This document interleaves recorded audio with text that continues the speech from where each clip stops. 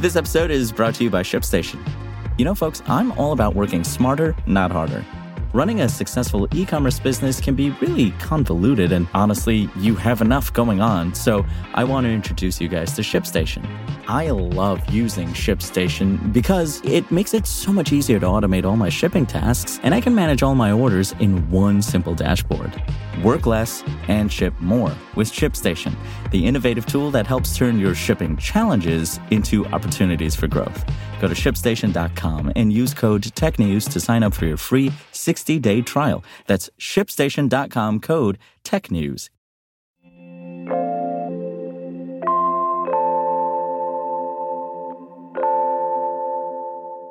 Large cryptocurrency miners must report their energy use. Apple released an AI model that can edit images based on text-based commands. And ESPN standalone streaming service will launch by fall 2025. It's Thursday, February 8th, and this is Engadget News.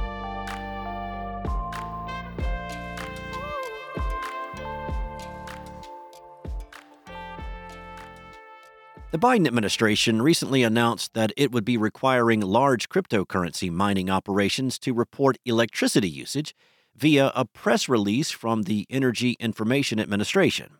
This follows concerns that the industry could pose a threat to the nation's electricity grids and hasten the impacts of climate change. To that end, the EIA has targeted 137 identified commercial cryptocurrency miners working in the U.S. These operations account for around 2.3% of national energy usage. This breaks down to 90 terawatt hours per year, which is more than Finland, Belgium, and Chile use in that same time period. That's a whole lot of energy for Shiba Inu branded internet money with no practical application. The data collection started this week. The survey aims to get a sense of the industry's growing demands and which parts of the country are the biggest crypto hotbeds, so as to refine policy later on. The EIA has already discovered that nearly 38% of all Bitcoin is mined in the U.S., which is up from 3.4% in 2020. The EIA went on to note that large crypto mining operations could strain the electricity grid during peak periods, force higher energy prices for average consumers, and negatively impact energy-related carbon dioxide emissions. Most of the electricity generated throughout the world comes from burning fossil fuels, and that process releases carbon dioxide into the atmosphere. The biggest mining operations in the country are scattered throughout 21 states, but largely clustered in Texas, Georgia, and New York. This is especially dangerous for Texans, as the state's energy grid is already notoriously fragile. It's not all doom and gloom in the crypto world. Back in 2022, Ethereum announced a software update to make mining Ether more eco-friendly. The Ethereum Foundation claims this reduces the carbon emissions of its mining operations by more than 99%. However, Ether accounts for just 17% of the global cryptocurrency market share.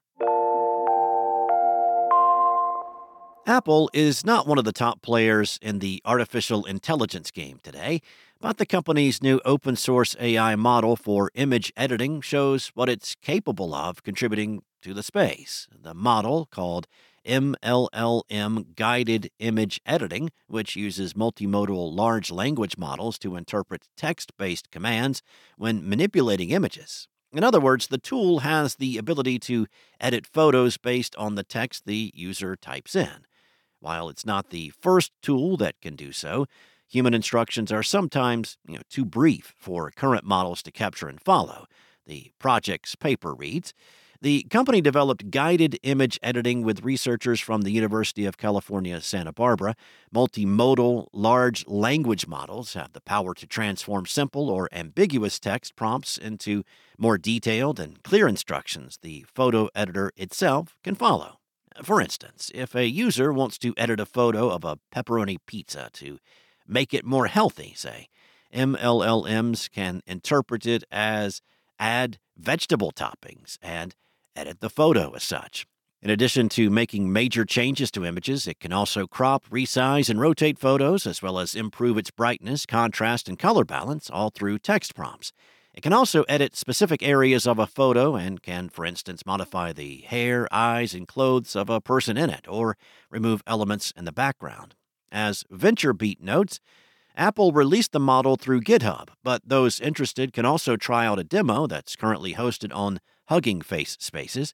Apple has yet to say whether it plans to use what it learns from this project into a tool or a feature that it can incorporate into any of its products. This episode is brought to you by Shopify.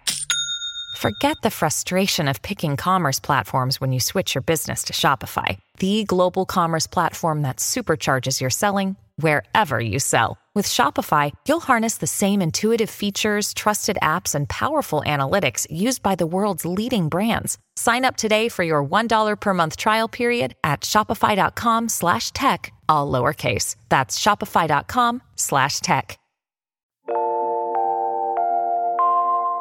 Disney CEO Bob Iger said a previously announced standalone ESPN streaming service will arrive by the fall of 2025. Iger said that the standalone ESPN offering will serve up the live games and studio programming that's currently available on a host of cable channels. What's more, the service will provide access to ESPN Bet and fantasy sports alongside detailed stats and shopping. These new details come a day after Disney announced it would team up with Fox and Warner Bros. Discovery on a combined sports streaming service this fall. This means that you'll actually be able to stream ESPN networks without a cable or other live TV subscription before Disney's own standalone service launches.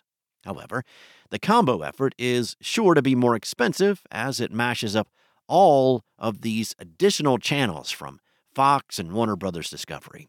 Disney already offers ESPN Plus as an alternative to cable. The service makes live games available for streaming, but it does not provide access to action as it airs on ESPN networks. For that reason, ESPN Plus has been a complement to the cable channels. But Disney has not yet said how its services will exist after the fall of next year. Thanks for listening. There's more to these stories and additional articles at Engadget.com. This episode featured journalism by contributors Lawrence Bonk, Mariella Moon, and Billy Steele. This episode was produced by Spoken Layer. Enjoy your day. I'll be back tomorrow with more tech news from Engadget.